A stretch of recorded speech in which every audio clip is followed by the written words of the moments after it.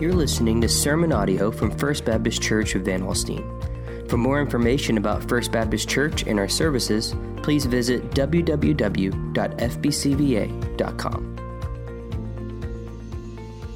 Amen. Well, good morning. Let's take our Bibles and turn to Isaiah chapter 9 this morning. If you have a copy of God's Word there, while you're turning there, let me take a moment to remind you of a couple of things. This is the season of giving and the season of prayer for the Lottie Moon Christmas offering, something that I know many of you are familiar with. You've given through the Lottie Moon Christmas offering for a number of years. If you're not familiar with that offering, Lottie Moon, as Chris, our pastoral resident, mentioned last week, was a missionary to China years ago, and God used her in amazing ways back in the early days of missions work, and through her legacy and ministry way back there, the Lottie Moon Christmas offering was established. And so we have literally missions partners all over the world serving through the International Mission Board, and every penny that you give to the Lottie Moon Christmas offering goes to those missionaries. And so I would encourage you to give sacrificially in this season and to give prayerfully. And one of the ways you can do that is grabbing one of these prayer guides out in the foyer, and it highlights some of the work of our International Mission Board partners and what God's doing all around the world. And there are also some offering envelopes that you can use. It's not required that you use those envelopes. In fact, everything that you give toward missions, if it's designated to missions, through the month of December and typically through the end of January, will go to the Lottie Moon Christmas offering. And for the last several years, our church has exceeded $20,000 in our giving to the Lottie Moon offering, and I believe we'll do that again this year if we are faithful in our giving to missions. So I hope that you'll do that. These are exciting times for us. If you're new to the First Baptist family, you may not be aware that we are really close to moving into a new facility on our new 20-acre campus on the other side of Highway 75. Our plan right now is to keep this building, and so this will be called the downtown campus. Over there will be called the main campus. But a lot is going on over there this week. In fact, a lot happened this weekend. There are now trees planted over there, so it's looking more like home all the time. The playground is under construction. A brand spanking new Lionheart bus was delivered over the weekend, and so a lot of cool things happening over there. With that, some of you may not be aware that there are employment opportunities through Lionheart, especially if you have experience in early childhood education and that kind of thing. I would encourage you to look into that. You can find links on our website and all those things, and there are people here who can answer questions for you and get you connected with the right people if that's something that you may have an interest in. So these are certainly exciting days. I'll tell you that this may not be the best week to go over and visit, especially going inside the building. The staining of the concrete in the main space is scheduled for this week, and so you may not be able to get in those main doors anyway during part of the time, but still drive over there and drive through the parking lot and pray, all right? So very soon. And so with that, we have a schedule change coming on Christmas Eve. That is a Sunday this year. December the 24th, we'll shift our schedule, so our early service will be at 9:30, late service at 11. And what you need to realize is there will be community groups going on during both of those hours. There won't be an hour in between there that's dedicated just for community groups. There'll be community groups going on during both of those times. So you'll be hearing more details about that schedule change, but look forward to that. Just another couple of weeks on this schedule, then we'll shift, and that will carry us through over into the new building. And so you can look forward to that. Well, our culture calls this the holiday season. And as Jace mentioned, the holiday season officially begins for people at different times. Some would say, man, Halloween is the start and all of that kind of thing. And I know that's heavily debated. The commercial world would tell us that it comes in the summer sometime, and they start putting all the stuff out and that kind of thing. There's a lot to love about this time of year. I love the gatherings, and I love the lights, and I love the giving of gifts, and all of those kinds of things. I love that. But there also seems to be plenty to resist. I think it's important that we resist being consumed by the busyness of the season and the stress of having to find just the right gift and all the things associated with that, and the commercialization of it all, and the overspending, and people, just to think that there are people that spend so much on Christmas that they end up paying for it through the rest of the year and hope that they can catch up before the next Christmas rolls around. And so there's a lot to resist. And I think we would do well to ask the question, how can we make the holidays holy days? And that's why we're very intentional about Advent. For Christians, this season has traditionally been known as Advent, and it's a season of waiting. And while it may not have been a part of your tradition growing up, and maybe you thought of it as just something that was reserved for the high church crowd and all that kind of thing, that's really not the case. Again, it's about anticipating and remembering and rejoicing. And for me, the best part of Advent is the opportunity that it gives us to kind of step back from the familiar place in which we live 2,000 years on this side of the coming of Jesus into the world, and to go back to the time of hundreds and hundreds of years of anticipation and waiting.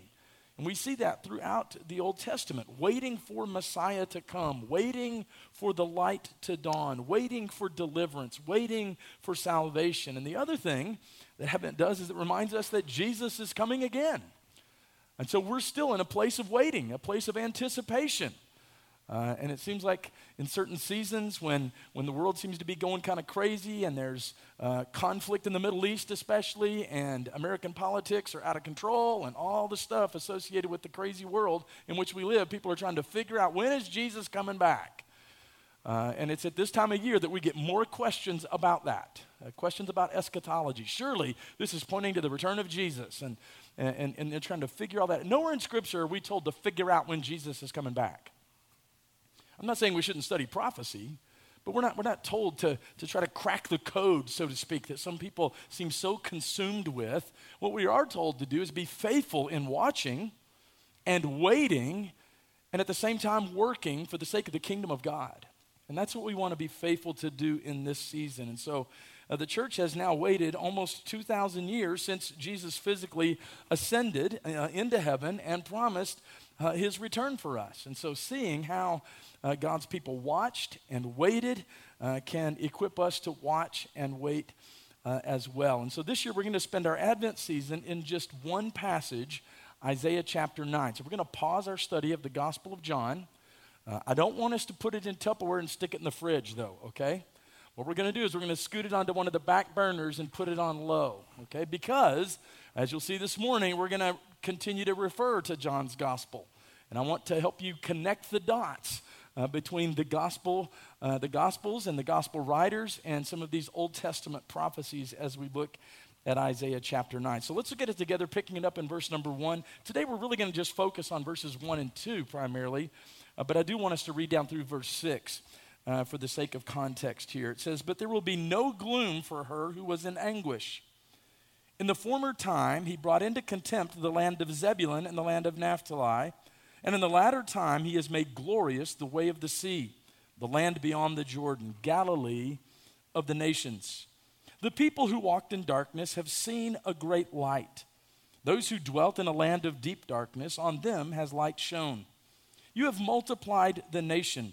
You have increased its joy. They rejoice before you as with joy at the harvest, as they are glad when they divide the spoil. For the yoke of his burden and the staff for his shoulder, the rod of his oppressor, you have broken as on the day of Midian. For every boot of the trampling warrior in battle tumult, and every garment rolled in blood will be burned as fuel for the fire. For unto us a child is born, to us a son is given, and the government shall be upon his shoulder, and his name shall be called Wonderful Counselor, Mighty God, Everlasting Father, Prince of Peace." What I want to do this morning is I want to highlight a phrase that you see there in verse number 2, beginning with these words, the people who walked in darkness. The people who walked in darkness. So the first thing that we see in the coming, that the coming of Jesus into the world means is the dawning of the light into the darkness. But what does that mean for the world and for our hearts and lives? And so what does it mean to walk in darkness? We're not going to go back into all of the context of Isaiah's prophecy here, but in chapter 8, if you look at some of the final verses of that chapter, you'll notice it says, and they will look to the earth, but behold, distress and darkness, the gloom of anguish, and they will be thrust into thick darkness. And so this was a rebellious, stiff-necked people who were looking to mediums and sorcerers for some kind of insight and knowledge and that kind of thing. And so that's what leads us into the context here of chapter 9. And so what does it mean to walk in darkness? It means gloom. It means anguish. It means contempt. And those are the first words used to describe the condition of God's people in Isaiah chapter 9. And these words describe well what it means to walk in darkness. When you are in the dark, you are not in the know, right? You can't see. You are easily overwhelmed in certain cases by fear. And so the first place that we see the presence and the power of darkness in the Bible is at the very beginning. If you think back to the Genesis account of Genesis chapter 1, this is what we would, in biblical interpretation or hermeneutics, we would call the first mention principle. And it's found right there in those first couple of verses where it says, in the beginning, God created the heavens and the earth was without form and void and what? And darkness was over the face of the deep, and the Spirit of God was hovering over the face of the waters. So the picture that we see there is something that is formless and empty and dark. This was the state of the world before God spoke and light entered. And so if you've read much of the Old Testament, it's not hard to see the darkness that dominated the people of God before the coming of Jesus. And there are times, certainly, when we see flashes of light at times, when God led his people out of Egypt, for example, and parted the Red Sea and spared them from the oncoming Egyptian army, and when David led God's people in victory over the Philistines, and when Solomon built the temple, and then when kings like Hezekiah and Josiah brought reform and revival and true worship to God's people. But overall, we see this crazy, pernicious loop or this cycle that I think many times we see in our own lives. I would love to tell you today that the trajectory of my spiritual walk with the Lord would start at that moment when I placed my faith and trust in Jesus Christ, and it's always just been one steady climb toward Christ-likeness. But that's not what my journey has looked like.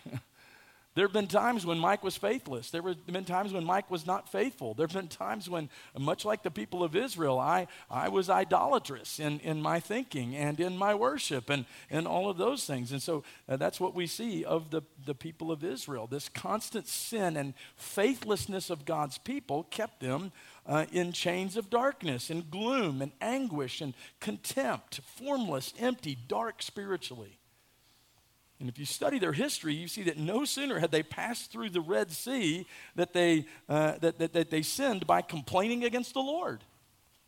A year after he delivered them by wiping out the Egyptian army without any of them even having to lift a finger in battle, they refused to believe that he could defeat the powerful armies of the Promised Land, and so were cursed with 40 more years of wandering in the wilderness.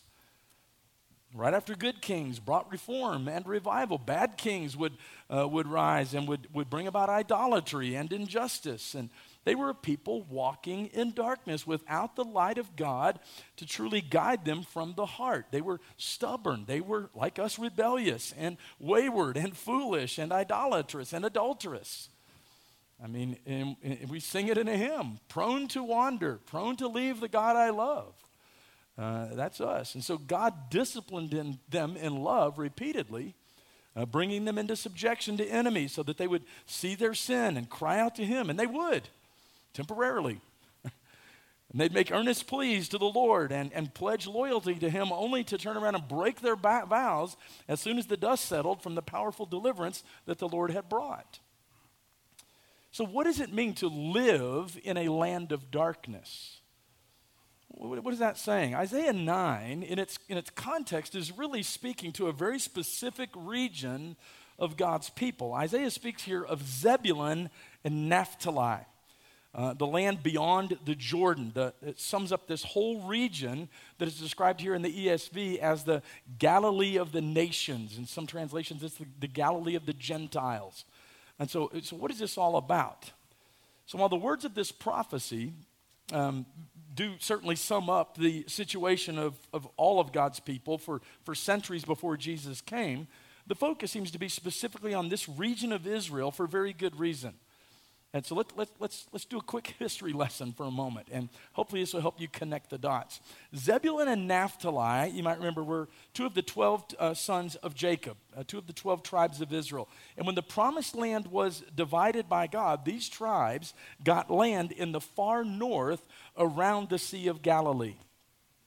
Well, in 1 Kings chapter 9, is where we read that Hiram, or we can often say Hiram, the king of Tyre, had supplied Solomon with great supplies, great quantities of cedar and cypress timber, and with gold for the building of the temple. And in exchange, Solomon gave King Hiram 20 cities in Galilee. Hiram didn't think much of these cities, however. He was like, what is this? What kind of cities are these that you have given me? And he expresses this kind of contempt for these 20 cities. Like, this isn't great. It's kind of like saying today, hey, I got some swampland in Louisiana I want to sell you. And you're just like, what is this? Like, who wants this, you know? So these 20 cities were given to Hiram, king of Tyre. And it is also the origin of this region becoming known as Galilee of the Gentiles. And so what would happen is for settlers from Tyre, the Phoenicians, they moved into those 20 cities. It became a good area for the kings of Tyre to send their less desirable subjects. Okay, so they would basically be literally marginalized. Okay, that's what this area became known as, this land of Galilee, which would be the first area that would be invaded and conquered whenever Israel's enemies would come, who always came from the north, invaded that area. So the Syrians, followed by the Assyrians, who completely conquered all of the northern tribes of Israel. And by the time Isaiah gave this prophecy, you've got to realize this, the Galilee area had been conquered and reconquered many times, so many times, in fact, that the population was this mix of various peoples, reflected in their mixed worship practices and in their cultural habits. And so if all of the people of God were tempted to adopt the ways of the surrounding nations, worshiping their gods, following their customs, Galilee was the worst of them all. This would have been a hotbed kind of region for that kind of thing. So this land was oppressed. It was afflicted. It was idolatrous. Everything else reflected in the meaning of the word darkness, the gloom, the anguish, the contempt. And if you've ever been in certain areas that are noted for sin, for example, and things associated with sinful activity, some of you would report feeling a heaviness in your spirit about that. I know there was a time much earlier in my ministry where I did a chaplaincy work in juvenile detention over in Denton County, Texas. And so every Sunday afternoon I would drive up and I would teach a Bible study to these kids who were incarcerated in juvenile detention. And I can remember sometimes leaving there feeling absolutely exhausted. It was a physical weariness that I couldn't describe. And I think it was associated with the spiritual darkness that was there, and some of the things that these poor kids had been involved in. It was just a spiritual battle that was happening there. I think that's largely what this region would have been like. And the real heart of their problems, though, was that they couldn't see the real heart of their problems. And that's the way this region was. They always thought that the invading armies and the foreign occupiers were the real darkness and oppression, and failed to see that their own sin was what held them in deeper, stronger chains and oppressed them far more than any invading army, and was in fact the cause of God's discipline on them in the form of the invading armies. And so what about us? Do we walk in darkness? Do we live in a land of darkness? Apart from the grace of God intervening in our lives to bring the light of salvation in the person of Jesus, we are no different from the people of ancient Israel. We're prone to sin and idolatry. We're prone to imitate the ways of the nations, we might say, to walk according to their priorities and values, to serve our own interests rather than worship and glorify the God who made us. And we too are tempted to think that our biggest problems are outside of ourselves. We tend to think our problems are in Washington, or our problems are with just the culture around us and all those things, rather than deep in our own hearts. It's like the old spiritual that says, it's me, oh Lord, standing in the need of prayer. The heart of the issue is right here. And thankfully, Scripture tells us that darkness never has the final word.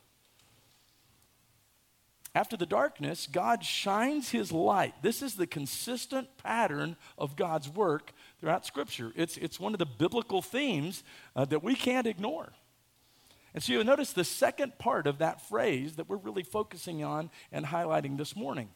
These people who walked in darkness, it says next, have seen a great light. Have seen a great light. So God established this pattern of light coming in to pierce the darkness, again, in the first pages of Scripture.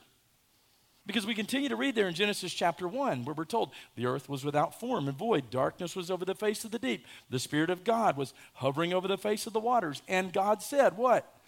Let there be light. Let there be light. And there was light. And God saw that the light was good, and God separated the light from the darkness. God called the light day, the darkness he called night, and there was evening, and there was morning the first day. Now, in John's gospel, remember, we set it on the back burner. There it is. It echoes the language of Genesis chapter 1. We saw that in one of those first messages as we opened John's gospel together, where the word of God, the light of God, penetrate the darkness. And you see this echoing of language where in John 1, he says, in the beginning was the what? The Word. And the Word was with God. The Word was God. He was in the beginning with God. All things made through him. Without him was not anything made that was made. In him was life, it goes on to say there in verse number 4. And the life was the what? Light of men. It was the light of men. The light shines in the darkness, he says in verse 5. And the darkness has not overcome it. So you see the connections now. You see how these things are working. That's why we would say you can't unhitch the Old Testament and the New Testament. Okay, the powerful pattern of God's work is easy to see through what my South African friend describes as the royal ribbon of redemption that runs throughout Scripture. I love to hear him say that. So the powerful pattern is seen here. God speaks his word into the darkness. The light penetrates the darkness in a way that the darkness cannot overcome. It reminds us of Psalm 119, verse 130, where it says, the unfolding of your words gives light. It imparts understanding to the simple, which then makes sense for us to use that kind of terminology. When we talk about someone who's not in the know, we say they're what? They're in the dark. And so what would you say? Enlighten me, right? Enlighten me. Help me have better understanding. So if you want to know what the Bible means by light, you can know it is the more powerful opposite of and solution to the darkness. The darkness. So darkness is ignorance, it's sin, it's shame, it's agony, it's despair, it's ultimately death. So for Jesus to be condemned eternally and to be rejected is to be shut out into what Scripture describes as outer darkness, right? Ultimately, the darkness is caused by the absence of light. So the light then, which flows from God himself, is truth and the knowledge of the truth, and righteousness and honor, glory and joy and hope, and ultimately life itself. So if to be condemned forever, according to Scripture, is to be cast into outer darkness, then to be fully redeemed is to be with God forever, who alone has immortality, and 1 Timothy tells us, who dwells in unapproachable light. Unapproachable light. So what light are we talking about here? If these people who walked in darkness have seen a great light, what light? That's where we go back to our text in Isaiah chapter 9. What light is Isaiah prophesying will dawn and shine?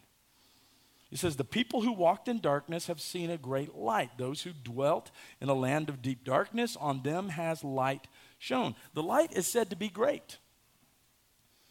great in magnitude, great in power, to be able to penetrate those in a land of deep darkness, shining on the guilty and the oppressed and the agonizing people of God. And such powerful light must, of course, come from God himself. I believe such a powerful light must be God's own light, the light of the world. So in this Christmas series, as we continue to make our way through the first few verses of Isaiah chapter 9 here, we'll be unpacking the 4 names of the Messiah there from verse 6. And we're going to see that the promised one to come could be no less than God himself. God come in the flesh. And so again, John tells us there in John chapter 1, he says, the true light, which gives light to everyone, was coming into the world. See the connection. He was in the world was made through him, yet the world did not know him. He came to his own, and his own did not receive him. But to all who did receive him, who believed in his name, he gave the right to become the children of God, who were born not of blood, nor of the will of the flesh, nor of the will of man, but of God. So how did the light shine on them? Well, Jesus was raised and came to age in what we know as Nazareth in Galilee. So he was known as Jesus of Nazareth, right? And he ministered mainly in and throughout Galilee. In fact, if you take a trip to the Holy Land, you go to Israel, you tour over there, you will spend a significant amount of time in that region.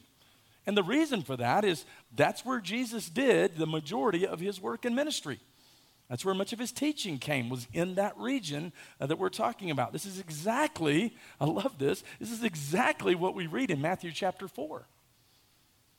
Of the beginning of Jesus' earthly ministry, right after he was baptized, and remember, tempted in the wilderness, Matthew tells us this. Now, when he heard that John had been arrested, he withdrew into Galilee. And leaving Nazareth, he went and lived at Capernaum by the sea, in the territory of, see if this sounds familiar, Zebulun and Naphtali. You see the connection? So that what was spoken by the prophet Isaiah, oh my goodness, look at this, might be fulfilled. Again, you see the connection? The land of Zebulun and the land of Naphtali, the way of the sea beyond the Jordan, Galilee of the Gentiles, the people dwelling in darkness have seen a great light. And for those dwelling in the region in shadow of death, on them a light has dawned. And from that time, Jesus began to preach, saying, repent, for the kingdom of heaven is at hand. All of the gospel writers, they show us how Jesus shone as the light of the world throughout his powerful teaching, which was full of truth and which unfolded the righteousness of God to the people. The one thing he did not do, pay close attention right here, was that what he actually refused to do was to lead a political revolution to overthrow the oppressive Romans who deprived God's people of their freedom and rights. Why? Because Israel was wrong to believe that Rome was the greatest oppressor and that political liberation was their greatest need. And Jesus would not reinforce this error and leave them in bondage, deceived into thinking they were free just because they were not under Roman rule. You see, sin and Satan and death, these are what hold God's people in true and deep darkness. This is the power of darkness that Jesus came to break, ultimately to free his people from darkness. Remember this, Jesus had to become sin and enter into darkness himself. On the cross, Jesus became sin for his people, we're told. And darkness, covered the face of the land for hours in the middle of the day. This is significant. And God's just wrath against our sin was being satisfied. And when he had fully paid for all of our sins with his precious blood, he cried out, "It is finished." It was as if in that moment he flipped on the light switch. The good news of the gospel of Jesus Christ. And gave his spirit into the hands of his Father. And you know the story, his body was committed to the darkness of the tomb. But 3 days later, the light of the world shattered the darkness of death. Forever. And he rose again from the dead. securing immortality for all of God's people. Eternal life is eternal light. So when we say the light has come, you got to think about the weight of what that means for us theologically. How does the light shine on us? What about those of us sitting here this morning, some 2,000 years after the birth of Jesus, some 2,000 plus years after his resurrection from the dead? Listen to the words of the Apostle Paul. Paul wrote to the church at Corinth. And in 2 Corinthians 4, we find these words, "For what we proclaim is not ourselves, but Jesus Christ as Lord, with ourselves as your servants for Jesus' sake." And he goes on to write there in verse 6 of 2 Corinthians 4, For God who said, "Let light shine out of darkness," has shone in our hearts to give the light of the knowledge of the glory of God, get this, in the face of Jesus Christ. That's it. But we have this treasure, he says, in jars of clay to show that the surpassing power belongs to God and not to us. So believers in Jesus, and I hope that describes you. I hope that you've turned from your sin to faith in Jesus Christ. In and of ourselves, we are nothing but jars of clay. We don't proclaim ourselves, as Paul said. We're not self-righteous. We need to make it clear to the world. It says, but God, the same God who spoke light into the darkness of the world in Genesis chapter 1, has chosen to shine his light into our hearts to give us the knowledge of his own glory as seen in the face of Jesus Christ, our Savior, the light of the world. That's what it means to be saved. It's what it means to have the light of God penetrate our hearts and deliver us from darkness, as Paul says in Colossians chapter 1, giving thanks to the Father who has qualified you to share in the inheritance of the saints in light. He has delivered us from the domain of darkness and transferred us to the kingdom of his beloved Son, in whom we have redemption, the forgiveness of sins. Man. I just have a couple of questions for you today as we wrap it up. Number one, has the light shone on you? Has the light shone on you? And I'm not talking about having some experience on the mountaintop in Colorado is amazing. I'm not talking about you having some moment of enlightenment or some kind of an epiphany and you found some kind of force outside of yourself and all that. That's not what I'm talking about. Has the light of the good news of the gospel of Jesus Christ shone on you? And what difference is the light of God making in your life? Have you trusted in Jesus, received from him what he alone can give, which is the gift of complete forgiveness and eternal life? If you have been transformed by the light of the world shining on you, what difference does it make in your life? Two things should characterize us as children of the light. If we have had the light shine on us and in our hearts, we should walk in the light and we should walk as children of the light. So what does that mean? Walking in the light means having fellowship with God and living our lives with him. In 1 John chapter 1, it says this is the message that we have heard from him and proclaimed to you, that God is light, and in him is no darkness at all. If we say we have fellowship with him while we walk in darkness, we lie and do not practice the truth. But if we walk in the light, as he is in the light, we have fellowship with one another, and the blood of Jesus, his Son, cleanses us from all sin. If we say that we have no sin, we deceive ourselves, and the truth is not in us. But if we confess our sins, he is faithful and just to forgive us our sins and to cleanse us from all unrighteousness. See, fellowship with God, fellowship with one another, walking in truth, striving after righteousness. These are the characteristics of those who are walking in the light. And if the opening of God's word brings light, we need to be in the word. And if we're to be confessing our sin, then we need to be in prayer. And we need to be in fellowship with one another. Love God, love neighbor, live connected. It's all right here. The word, prayer, fellowship. These are the heartbeat and the very lifeblood of walking in the light. And and walk as children of light. Now again, as Paul said, it's not that we have this light in and of ourselves. I mean, you've been around people who just like exude joy and nice people, no, we reflect God's light. We reflect God's light, just as the moon shines in the night by reflecting the light of the sun. Ephesians 5, remember, calls us to be imitators of God as beloved children and walk as children of light. For the fruit of light is found in all that is good and right and true, and try to discern what is pleasing to the Lord.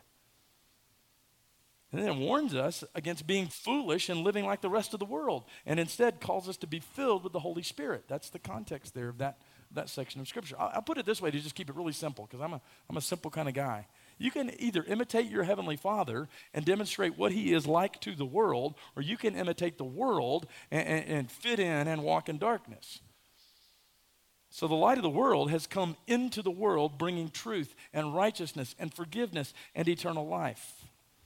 But has He shone in your heart? Are you walking in the light? Walking in the world as children of light. Let's bow together in prayer for a moment this morning.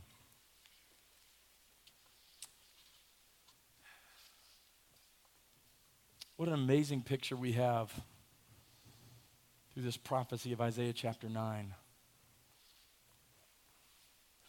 It speaks of not just any light, but the light.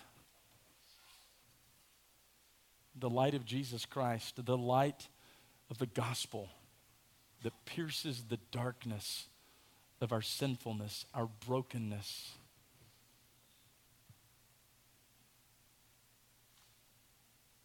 If you're here today and you've never committed your life to Jesus Christ, never turned from your sin to faith in Jesus Christ, I want to invite you to take that step of faith today. Walk in the light. If that is your testimony, then I rejoice with you. And can we call one another to walk as children of the light? That's what church is about. That's what the people of God gathered is all about. To encourage one another as we strive to reflect the glory of God in our lives. It's not our righteousness, it's His. And Father, we thank you for your word today. We thank you for this timeless text, a prophecy that clearly points to the fulfillment in the person of Jesus Christ. Lord, we thank you for the miracle that is your word. As we look at ancient words, all pointing to a living Savior who brings light into a dark world thousands of years later, 2023. Lord, we can't help but proclaim how great you are. I pray, God, that you continue to work in our hearts and lives, molding and shaping us into your image so that every day we might better reflect your glory in the darkness of the world in which we live. We love you. We thank you. We praise you. In Jesus' name, amen. Thank you for listening to this message from First Baptist Church of Van Alstyne. For more information about our church, visit www.fbcva.com.